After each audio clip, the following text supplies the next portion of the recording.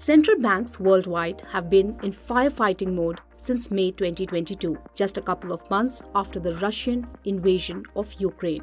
For the first time since 2008, the US Federal Reserve raised key rates as inflation flared up to decadal highs amid clogged supply chains. The Fed's response nudged other global central banks to follow suit. Back home, the Reserve Bank front-loaded a repo rate hike of over 200 basis points. This fierce fight to tame inflation hammered equities during the first half of the calendar year as it turned the liquidity taps off. Key indices like Dow Jones, Nasdaq, Nikkei, and Kospi have lost considerable ground this year. By comparison, domestic frontline indices S&P BSE Sensex and Nifty 50 have fared better.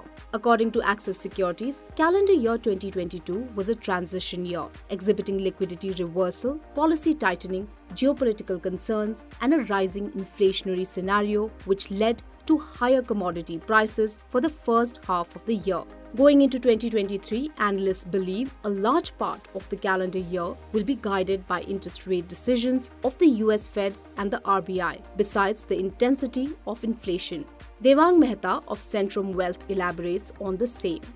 US Federal Terminal Funds Rate. US Federal Funds Terminal Rate again is very important to monitor. The trajectory of inflation and hence interest rates across the globe, how it worries the central banks and how do they respond is one factor that again will be taken forward in 2023, at least for the first 6 months. That's a crucial thing to watch.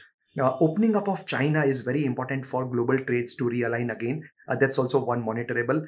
Secondly, I think the flows of foreign institutional investors into developed markets and emerging markets, how they pan out. That's also one thing which one needs to watch as a crucial factor. Surprisingly, in the last 3-4 years, Indian investor has come to the fore. Indian retail investors also started to invest dominantly in the markets, and SIP figures of around 13,000 crore. The last figure is quite a handful in terms of being a cushion if FIIs are again sellers. So that's also very crucial.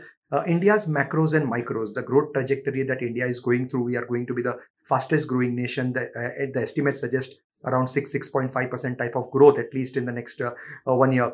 That's also very crucial to monitor. High frequency indicators, bank credit growth, GST collections, direct tax collections, this all have generally been robust. So that's also one thing that will keep markets and economy sort of excited. The private corporate capex along with the public government capex has also come to the fore in the last, I think, 1.5 year. This brownfield and greenfield project, how they pan out and how the private sector stays sort of in capex mode, that's also one important thing. One important factor that we always normally generally discount is the budget, the union budget, I think, which is just around 1.5 months away in January. That is going to also be a crucial factor for the medium term for the market. Why? Because this is the last sort of a full budget for this government before the 2024 election code of conduct sets in, and it will be more a vote of account, the 2024 one. So this budget again assumes importance. The trend of monetary policy in India is also something which one will sort of watch. As I also talked about macros, the micros earnings growth is going to be very crucial because almost the consensus talks about mid-teens type of earnings growth for the next couple of years. So by no way we are cheap, but again, as I said, more so if the earnings trajectory starts to sort of improve and scale up, India will be in a good position probably to attract a lot of inflows.